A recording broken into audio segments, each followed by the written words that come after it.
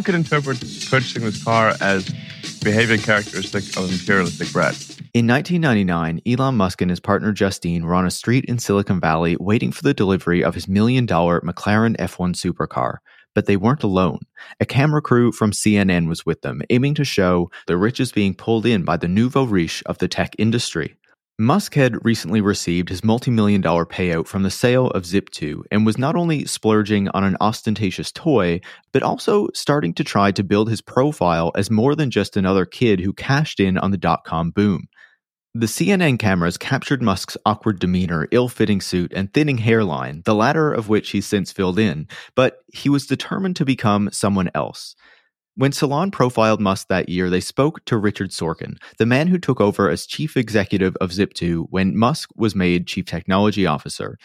He said the crux of their disagreement was over the company's profile and whether its product should be targeted at businesses or consumers.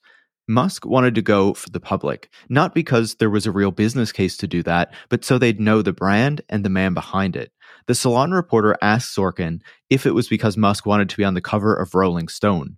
Sorkin said, quote, "Yes, for Elon, that's what general visibility meant." Remember, Musk was reading books about business leaders and was actively looking to have the media pay attention to him. The Salon article gave some further insight into how he planned to do that, with splashy displays like the McLaren F1 purchase.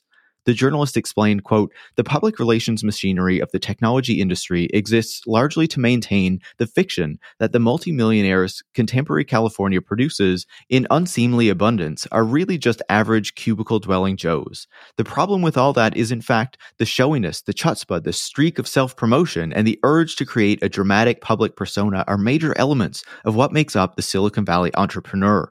Musk's ego has gotten him in trouble before, and it may get him in trouble again. Yet it is also part and parcel of what it means to be a hotshot entrepreneur." So Musk knew that in order to get attention, he had to do things that would warrant it. His star wasn't going to rise all on its own, especially with so many code monkeys launching their own startups to try to cash in on the boom. Even in that moment, CNN caught Musk admitting that the money was already getting to him. All clear? My values may have changed, but I'm not consciously aware of my values having changed. Justine, his partner and future wife he'd met at Queen's University in Canada, put it more directly as she watched her dear Elon obsessing over his overhyped and overpriced car. My fear is that we become spoiled brats. That we lose a sense of appreciation and perspective. Money blinds people. It's a thought to keep in mind as we keep tracing Elon's evolution and how he crafts his own narrative. This is Elon Musk Unmasked, a special 4-part series from Tech Won't Save Us, assembled by me, Paris Marks. I've been hosting the show for 3.5 years and writing about Musk for many more. I've even been called the left's leading Muskologist, for all that's worth. In last week's episode, we dug into the years in Elon Musk's life before he became anyone of note in Silicon Valley. We traced his journey from South Africa through Canada to the Bay Area, and even went back to look at his family life and the influences that shaped him, from his insatiable appetite for science fiction to his upbringing in apartheid South Africa.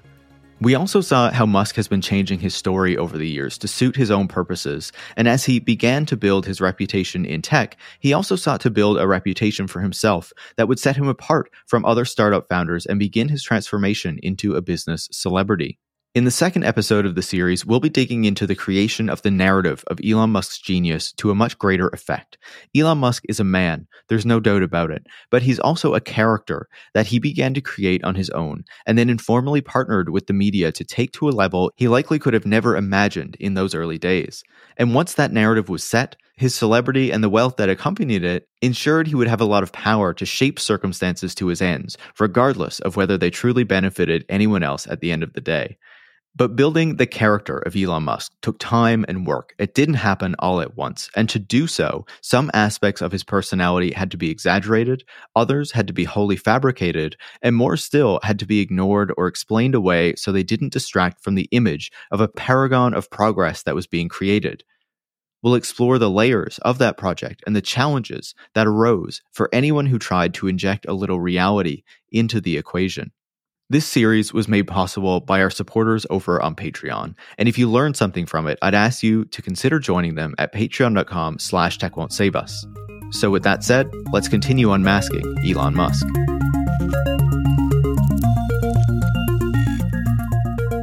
Before we get to the role of the media, we need to talk about X.com.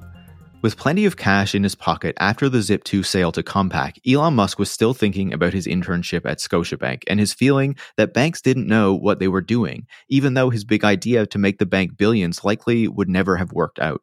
Jimmy Soni, author of The Founders, writes that Musk would describe banks as a, quote, bunch of ancient mainframes running ancient code, doing batch processing with poor security, and a series of heterogeneous databases, like this herky-jerky frickin' monstrosity.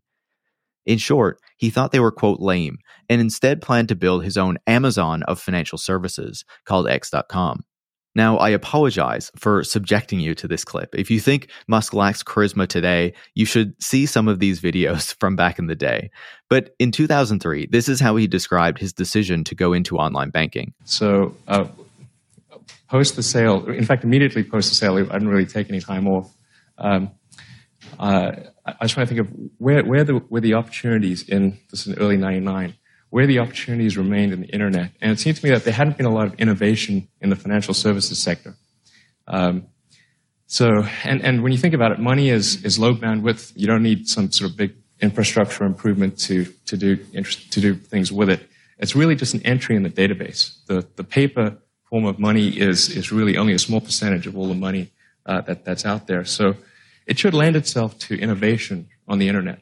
These ramblings might sound ridiculous, but it's important that we hear them. From these quotes, we can see how Musk often thinks through a very narrow technological lens. If an industry is using older computers, an older programming language, an older database structure, then they must be able to be improved by a tech bro like himself riding in on the wave of the internet revolution. There's a strong and unyielding belief in the power of new technology to wipe out what already exists, and young men like himself being responsible for facilitating it.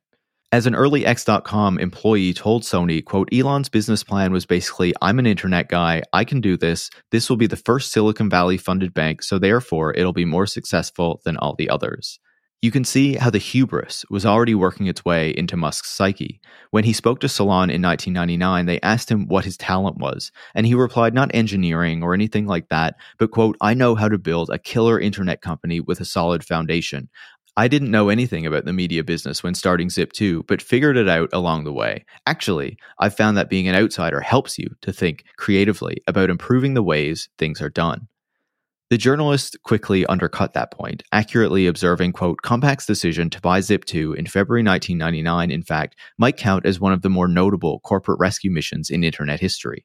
Musk didn't get rich because he built a great business, but because the whole sector was soaring and the board brought in competent leadership that could offload the company onto some old guard electronics company. The idea that it's actually a virtue to be clueless about an industry you're entering is echoed by many of the men who got rich off PayPal, a group often termed the PayPal Mafia. But that's often not the case, as we'll explore further in the next episode. Consider, for example, how Musk wanted X.com to bring all financial services under one roof, combining retail banking with investment banking. The problem was that in 1999, that was still illegal under the Glass-Steagall Act of 1933, which was passed during the Great Depression to place stricter regulations on the banking industry and avert a repeat of the 1929 stock market crash. At the time, Musk was determined to ignore the regulations. Sony quotes an associate who recounts him saying, quote, we shouldn't be afraid to break a few eggs along the way. Luckily for Musk, that wasn't necessary. President Bill Clinton repealed key sections of the act later that year, but it was not so lucky for people the world over.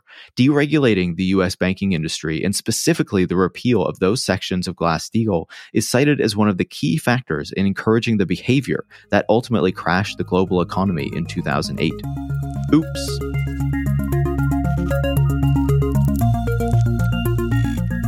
Here's how Musk described X.com, his big plan to transform the banking industry in 2008.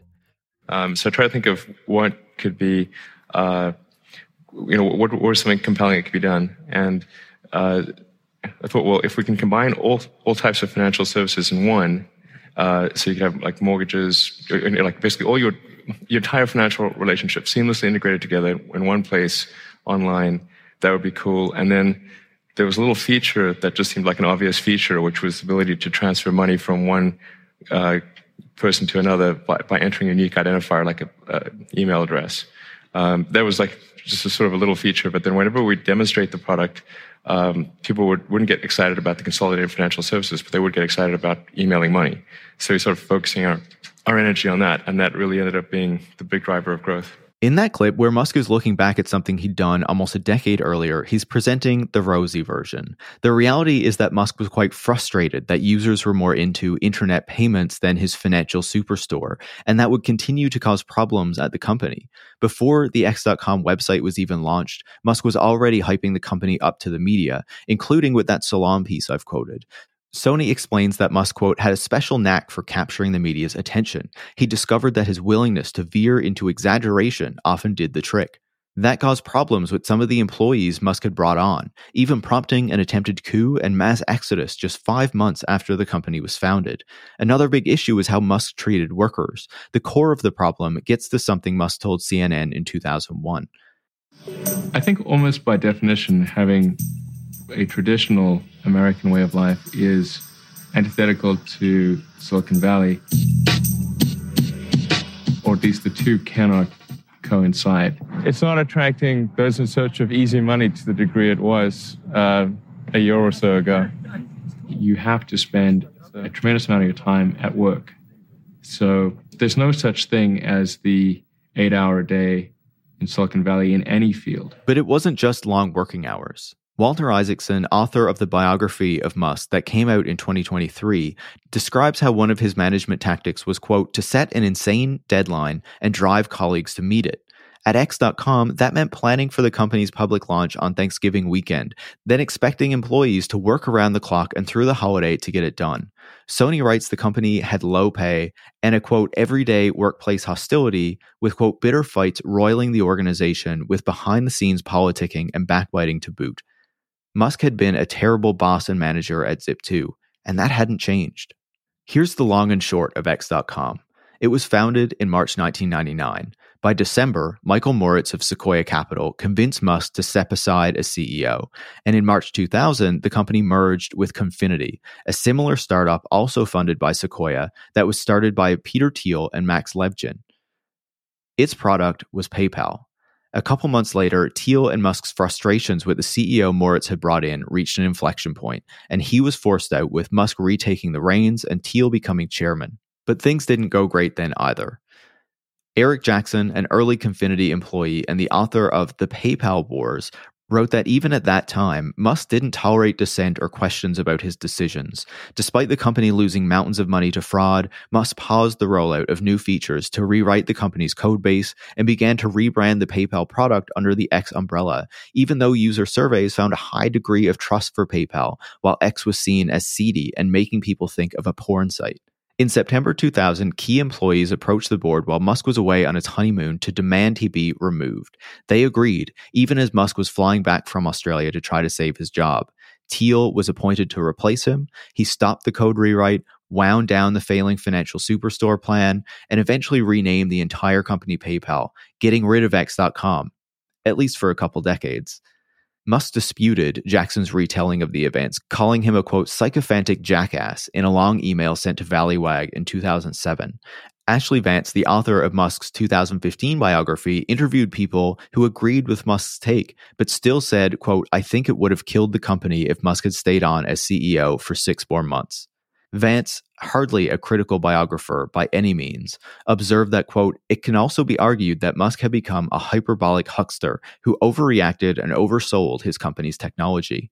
PayPal was the second time Musk was deposed as CEO, despite seeming to think he was some sort of business genius. He didn't have the technical skill that Levchin had, nor the business sense of Thiel. Not to praise Thiel, who is a repugnant fascist, but he also had a grand libertarian vision for Confinity, yet was able to drop it once he saw what an actual workable business plan was. Not so much for Musk.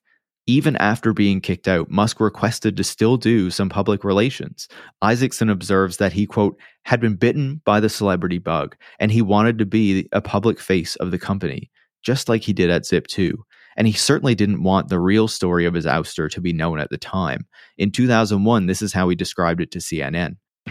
It got to the point where I didn't really want to be, I was neither well suited to run a company of that size, nor was I particularly interested in running a 600 plus person company.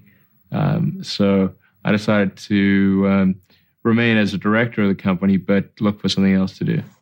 He makes it sound like it was his choice to step away, when that wasn't at all the case. In 2008, prompted by the interviewer with part of the real story, Musk gave a different version of events. Anyway, but away for 2 weeks, and there was just so much, there was just a lot of worry, and that caused the management team to decide that I wasn't the right guy to run the company.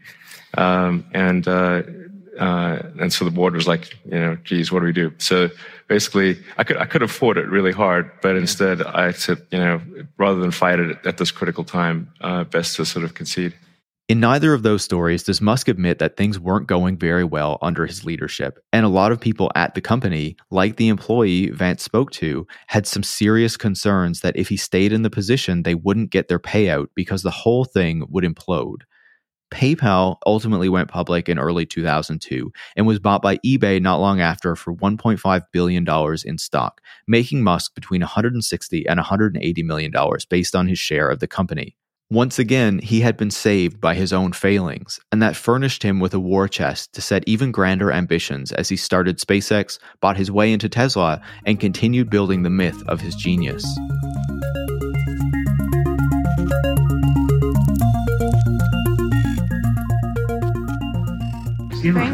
Those Merlin engines are fantastic. Oh, thank you. Yeah, good idea for an electric jet. You do? Yeah. Then we'll make it work. That's a clip from the 2010 Marvel Studios film Iron Man 2. If you're at all familiar with the mythology of Elon Musk, you're likely aware of the story of how he supposedly inspired Robert Downey Jr.'s portrayal of Tony Stark in the Marvel Cinematic Universe films, or at least the early Iron Man movies, and how that led to a cameo in the second film. Vance, the biographer, describes how Downey visited SpaceX headquarters in 2007 for a tour and a lunch with Musk, and some of what he observed there went into inspiring his portrayal of Tony Stark, though even Musk admitted it was hardly a complete copy. I thought it was cool. Yeah. I think there's also some important differences. I've got 5 kids. Yeah. Iron Man is sort of a swinging bachelor. Yeah. I spend my weekends going to Disneyland. Downey made sure a Tesla was placed next to Tony Stark's desk in the film to symbolize his connection to Musk. In Downey's mind, quote, Elon was someone Tony probably hung out with and partied with, or more likely they went on some weird jungle trek together to drink concoctions with the shamans. But while Musk is often cited as the inspiration for Stark, he wasn't the only one. Iron Man writer Mark Fergus told New York Magazine that Stark was a mix of Musk, Steve Jobs, and Donald Trump. He believed, quote, Trump was fun before he became president. He was actually kind of a goofy celebrity. Steve Jobs was always serious and angry. He never had that gift of the bullshit, the working the crowd that Musk has a real natural talent for. Musk took the brilliance of Jobs with the showmanship of Trump. That comparison to Trump has a whole different resonance today, but that's for later in the series. In 2013, Musk even tweeted that he'd, quote, figured out how to design rocket parts with just hand movements, like in the Iron Man films, and would be showing it off soon. He knew how to get the media going and generate a wave of headlines about nothing. It was yet another of those big bullshit promises that didn't go anywhere. The story that Musk inspired Iron Man played an important role in further boosting his mythology.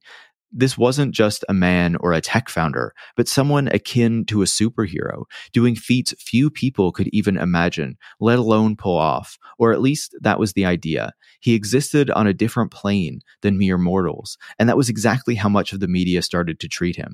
Annalee Newitz, the science journalist and science fiction author I spoke to in part 1 of the series, explained to me how Musk fit into an archetype we've come to expect of great businessmen. I think that Elon Musk fit really nicely into like a long tradition of the science hero and or the industrialist hero. Iron Man is a great example of, the kind of figure, again, that we can kind of use imaginatively to explain Elon Musk to ourselves. And I think ultimately the fact that he's able to fit into that model is part of why we give him permission to be such an asshole, because part of that myth, the Iron Man myth, the Ayn Randian hero myth, is that these are difficult geniuses, right? These are people who treat everyone like shit, who, abuse their workers, but it's in the service of something greater because they are the only man, and it's almost always a man, they're the only man who can truly lead us. And this is not true. And in fact, Elon Musk would be nothing without his teams of engineers. Like, these are all of his projects, everything he does are profoundly collective endeavors. He doesn't even know it. He doesn't understand that he's part of this incredible set of connections, this community. He has this kind of exceptionalism for himself. And so ultimately, I think we, the regular humans, are the ones who get hoodwinked the most by those myths. It allows us to stop trying to, say, depose someone like Musk. Like, why don't we try to push him out of his position when there's obviously so many problems with him? And it's because this myth tells us, but great men, sometimes they are just terrible people. And that's just part of the package, This great man myth is something we see applied to Musk time and again. It's reflected in his biographies and a lot of the reporting that happens about him, at least up until recently. But I also wanted to understand why the media has covered him the way it does. So I reached out to some journalists who've been covering him and his businesses honestly for years to get their thoughts. For the rest of the episode, we'll be working through the layers of that and some of the consequences of boosting him instead of looking seriously at what he was doing all these years.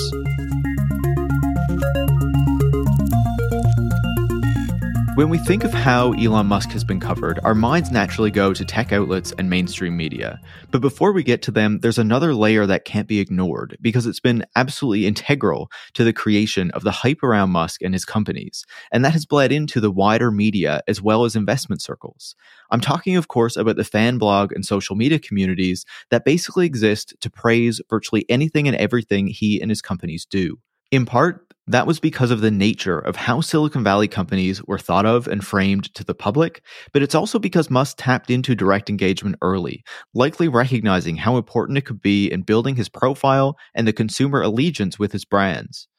When I spoke to Laura Kolodny, a climate and tech reporter at CNBC.com who's been doing great coverage of Musk's companies for years, work that's often drawn the ire of some of his superfans, she explained the bigger picture of how this works and benefits Musk's corporate empire. The company, in their earlier financial filings, they actually specify if shareholders want information about the company, they should check Tesla's account on Twitter and the account of CEO Elon Musk on Twitter. That was very unusual at the time. Tesla effectively handed him the right to be the entire brand, right? He was given the right to basically make all these business proclamations from his individual account on Twitter. That was really new. And a lot of automakers have been incredibly jealous of Tesla's figuring out how to do this shoestring budget, influencer marketing, social media marketing, kind of this whole direct-to-consumer vibe they have. The fan club thing is something they've taken to the hilt. And it's saved them a lot of money through the years. And it's also helped them develop this rabid fan base, which is willing to put forward the company point of view into the social media sphere, into the blogosphere, onto YouTube, et cetera. It's really unique to Tesla, and that has an impact on the news ecosystem. You'll notice things like those fan blogs, even though they're directly advocating a pro-Tesla, pro-EV industry point of view, they're treated alongside other noteworthy trades or mainstream press in things like the Bloomberg terminal or search results in the major search engines. And that's, of course, having an effect on public perception. If you're not aware, the Bloomberg terminal is basically what people in finance and stock trading use to get market information about the companies they cover. Putting fan blogs in among media sources obviously poisons the well of knowledge people doing that work depend on, similar to how public perceptions are distorted by all that boosterish coverage. Today, Musk is known for his ire toward journalists and the mainstream media. He wasn't always that hostile, but he did embrace the so-called new media, blogs, Reddit pages, social media, things like that, early because he could see it was a good way to get his exaggerated promises circulating, and it gave him a direct line to his customers and later fans without the filter of traditional media. Edward Niedermeyer is the co-host of the Autonocast and the author of Ludicrous, the unvarnished story of Tesla Motors. He's been following Tesla and Musk for years and reported quite frequently on the company through the latter half of the 2010s. As a blogger himself for a time, he became quite familiar with the way the fan blog community embraced Tesla and the wider effects that had. there was a very like distinct green car community. It wasn't just electric. It was people who were interested in the idea of green cars.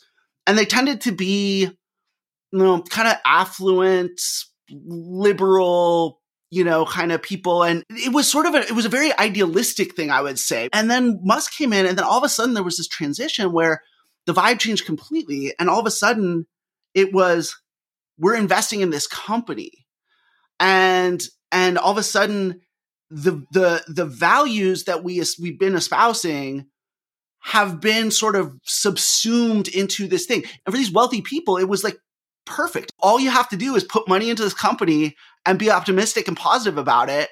And like, not only are you living up to your ideals, you're making the world a better place, but like maybe you'll get rich off it too, richer than you already are.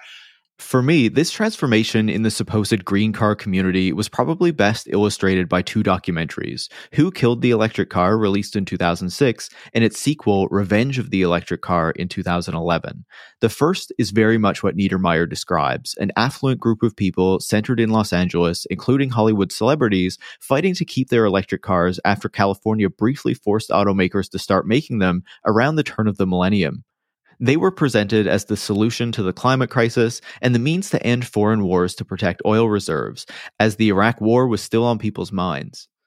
Once the sequel was released, the talk about reducing emissions was hard to find. Instead, it was a car movie following the race between General Motors, Nissan, Tesla, and a guy doing electric conversions in his garage to see who would shape the future of the auto industry, with the filmmakers giving a particularly favorable spotlight to Musk and Tesla. It was yet another media artifact that helped to brighten his spotlight. The company became more than another automaker, but a way to tout your values without really having to change much about your lifestyle. And as Niedermeyer said, you could make money as the stock began to soar. That also meant criticism was no longer welcome. Niedermeyer described to me how in the Tesla Motors Club forum, there were customers openly sharing information and discussing issues they had with their vehicles. But over time, investors moved in and eventually convinced the other users to stop sharing those details publicly because it could hurt the company and help the short sellers, one of Musk's many boogeymen over the years.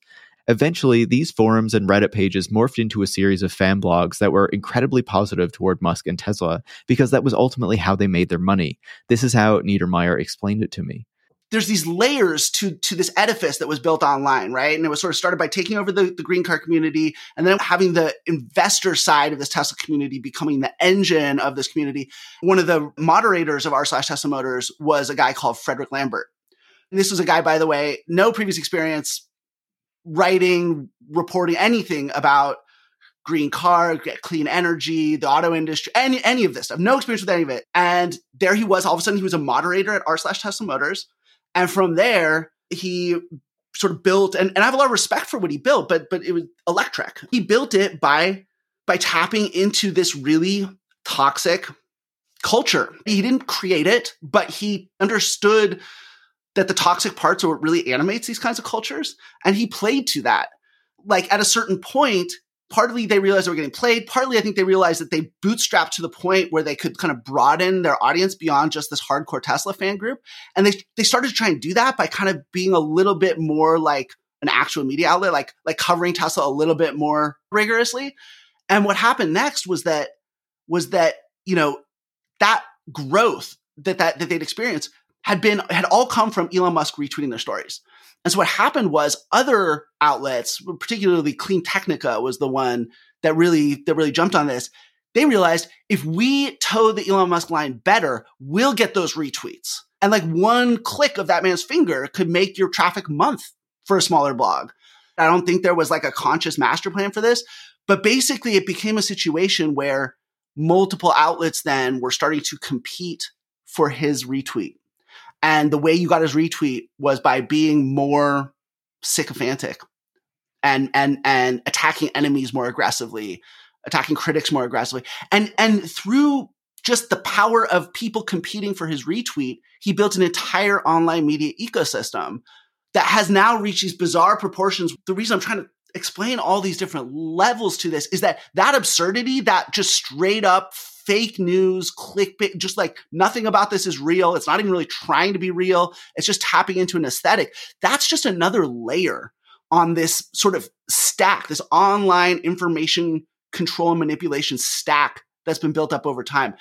Anyone who's paid attention to Tesla will be familiar with Electrek, Clean Technica, Teslarati, and other blogs like that. As Niedermeyer says, Electrek has moderated and widened its scope over the years, but that only left an opening for others to pile in and try to make some money by praising Musk and his companies. It's also not hard to see how that ultimately influences other media when it's easy to crank out boosterish stories that get widely shared, especially a lot of the distinctly tech media that grew out of gadget reviews and blogging and was ultimately chasing similar revenue sources from digital ads to clicks on affiliate marketing links. This is how Carl Bodie, a freelance reporter who covers tech, explained the evolution of tech media when I interviewed him about it. So I think from like 2000 to 2010, there was just kind of an obsession with innovation. You know, everything was new, everything was fresh and shiny. Companies like Google actually did, have a little bit more ethical principles. There was a lot of excitement, and I think the tech press kind of got drunk on the narrative that they were building, that this tech was going to come in and easily solve really, really complicated, longstanding problems with humanity, And then you saw, like, from 2010 on, that the scale of what they were building wasn't really sustainable or workable. They couldn't do effective content moderation at scale. For all the money that's poured into this stuff, a lot of the services weren't very good, or they had weird restrictions.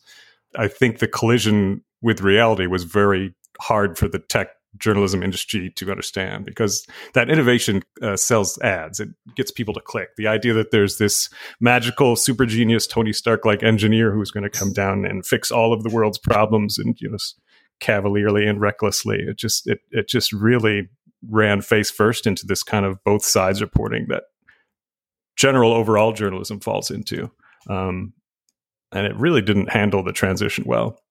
Overall, I think it's fair to say that a lot of the media hasn't covered Musk well. While the journalists I speak to in the series are a clear exception, a lot of the reporting on Musk has reflected the hyped up and positive tone that came out of blogging, moved into the tech press, and ultimately affected the way major publications covered him.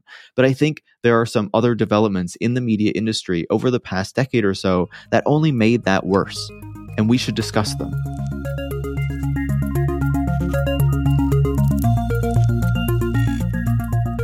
In 2008, the global economy, or at least much of it, cratered, and in the aftermath, people were wondering what the new economy was going to look like, where the new jobs were going to come from, and what industry was going to drive the next wave of growth.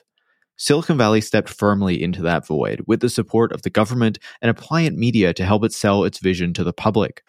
Today, many are rightfully looking back at that period with the recognition that we made a mistake. By buying into those narratives, companies weren't held to account and new technologies weren't properly regulated to ensure they didn't have significant negative externalities. We're trying to grapple with content moderation, mass surveillance, oppressive labor technologies, and more. Many of those problems took root or got significantly worse during that period of hype, and Elon Musk was one of the major beneficiaries. In the aftermath of an economic collapse, there isn't much appetite to seriously ask whether a new growth sector is something that should really be welcomed. The incentive is to embrace an industry that's growing, especially in a moment like that, then deal with the consequences later if there are any. But on top of that, there are some other key reasons why much of the media let Silicon Valley off the hook. If you're going to report on a specific beat like tech, there's a good chance you have a pre-existing interest in it. I don't think that's a bad thing, but there seemed to be a strong desire among many people writing about the tech industry to want to believe in the narratives and the future they were selling, so the companies didn't get adequate skepticism or investigation. Laura Kolodny brought up a similar point in our conversation. The fan blogs and the influencer content and all of that stuff, those perspectives are valuable. It's valuable to understand why people are passionate about this company or this company's chief or whatever.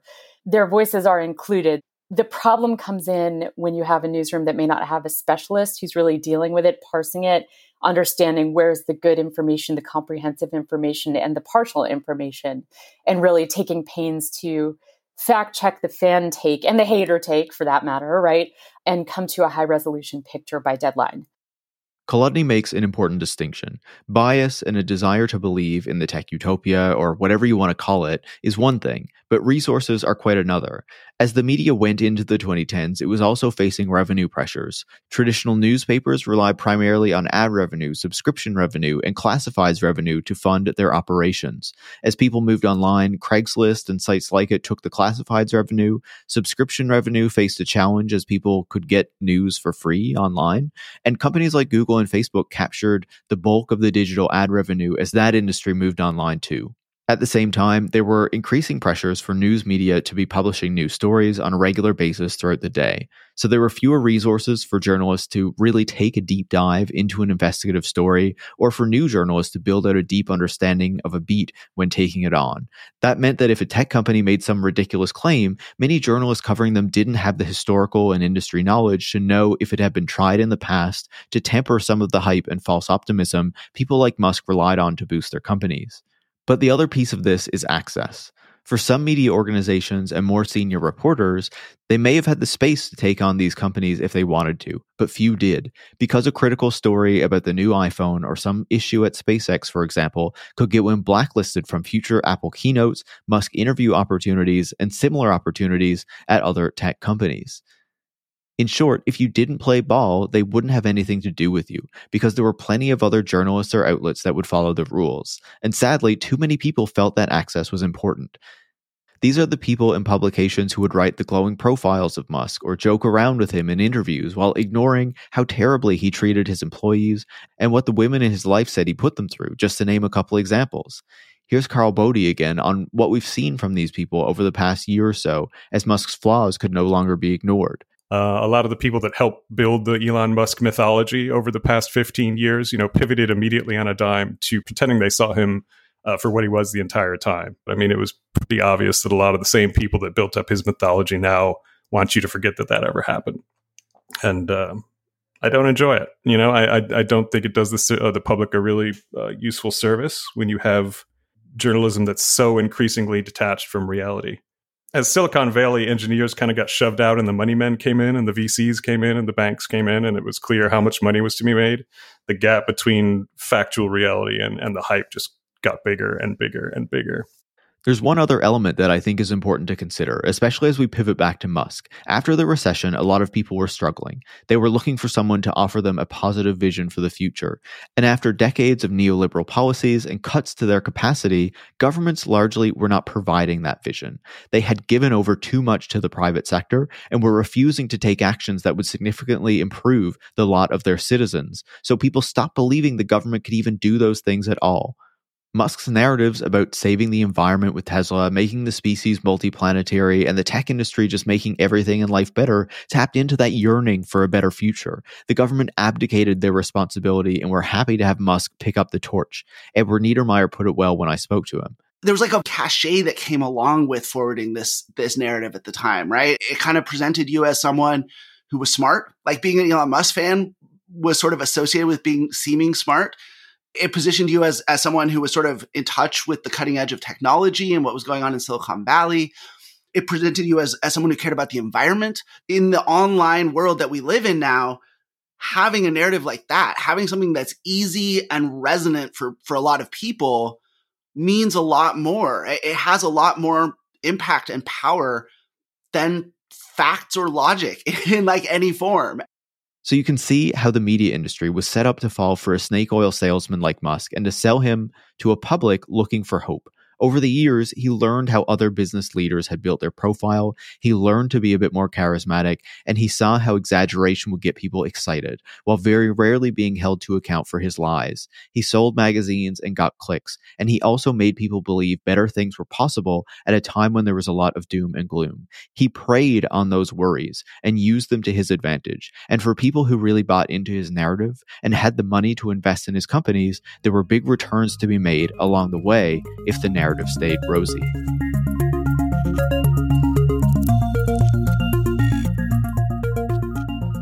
A lot of people who were his fans thought that Elon was doing what he was doing for them, for us, for the planet. Isn't that sweet? But when you look under the hood of how he behaves at Tesla, you realize that it's self-aggrandizement, period, plain and simple. Sam Altman put it pretty well, and not that I like to quote that guy, I've never met him, But he said that Elon only wants the world saved if he can do the saving. Perfect. That's Lynette Lopez, a senior correspondent at Insider. You briefly heard from her last week, but that's a good encapsulation of Musk, and it leads us well into the consequences of the boosterish coverage he's received over the years. Because he was treated like he could do no wrong for so long, he, along with many other powerful men in tech, turned on the media when they started looking more critical at the tech sector in recent years. Laura Kolodny told me it made perfect sense. As they became more powerful, had a longer track record, and accumulated more wealth, it was natural for them to come in for more scrutiny. But some major revelations, particularly the Cambridge Analytica scandal that engulfed Facebook, also forced a broader shift in the coverage of Silicon Valley. As Musk has turned against reporters, his fans have become important tools to harass them if they do critical coverage. Lopez isn't too bothered by this. It's a treat. It's a real treat. I don't get enough attention in my life. And it's just nice that one of the richest men in the world has like the corner of an attic somewhere in his adult mind that is just dedicated to me. And I love that. He has a lot of fans and they say like stuff to me on Twitter. That's fine. I don't really go on Twitter anymore because I find it actually useless. Admittedly, I don't think many journalists are too fazed by the angry fans, but for some, it can make the idea of reporting critically or just honestly on Musk and his companies a bit more daunting. For me, I've been writing about Musk for years, and ever since I've been doing so with a critical eye to him and his companies. I'm used to the obsessive fans. They don't faze me. My bigger worry is the direction he's pointing us as a society, and how uncritical coverage allows him to get away with using his power and platform to spread ideas that are ultimately harmful to humanity, even as he dresses them up as being essential for our future prosperity or even survival. We need the media to be holding Musk to account. Inject the idea that this is not a trustworthy person earlier in your stories, or at least make some vague nod to the context of all his false claims on self-driving, on when we're going to get to Mars, when we're going to get a car, when the Cybertruck is going to drop. This is an opinion that I'm spouting. It's fact. The guy is full of shit on a very, very long list of subjects, and you have to make that clear to readers. That's Carl Bodie again. Unless the media is honest about who Musk is, the myth he's built around himself will not be undone. Consider the comparison to Iron Man. Sure, Tony Stark is a superhero, but he's also an arms dealer. The source of his wealth is literally the cause of death and destruction the world over. He's also someone who is able to build a myth and following to distract from his real impact. But at least that was a fictional world. Musk may have started by playing a character, but now he clearly believes himself to be the genius innovator he made the world believe he was. Yet, he exists in the real world, not in a simulation. And because of the power he's accrued, his actions have consequences on the battlefield, on nature reserves, and on the wider public. He's using grand narratives to change the way we think about the future and alter policy in the process. But do those future plans reflect the real impact of his companies? That's what we'll be exploring next week.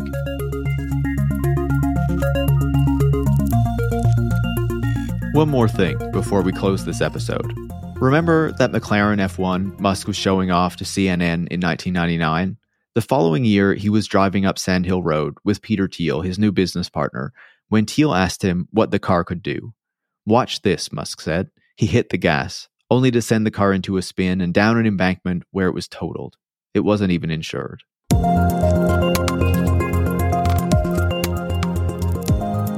Elon Musk Unmasked is a special 4-part series from Tech Won't Save Us, hosted by me, Paris Marks. Tech Won't Save Us is produced by Eric Wickham, and our transcripts are from Bridget Polly Fry.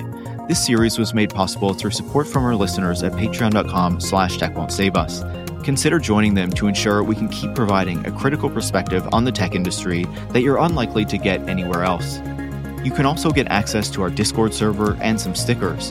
In the coming weeks, we'll also be uploading the uncut interviews with some of the guests I spoke to for this series, exclusive for Patreon supporters.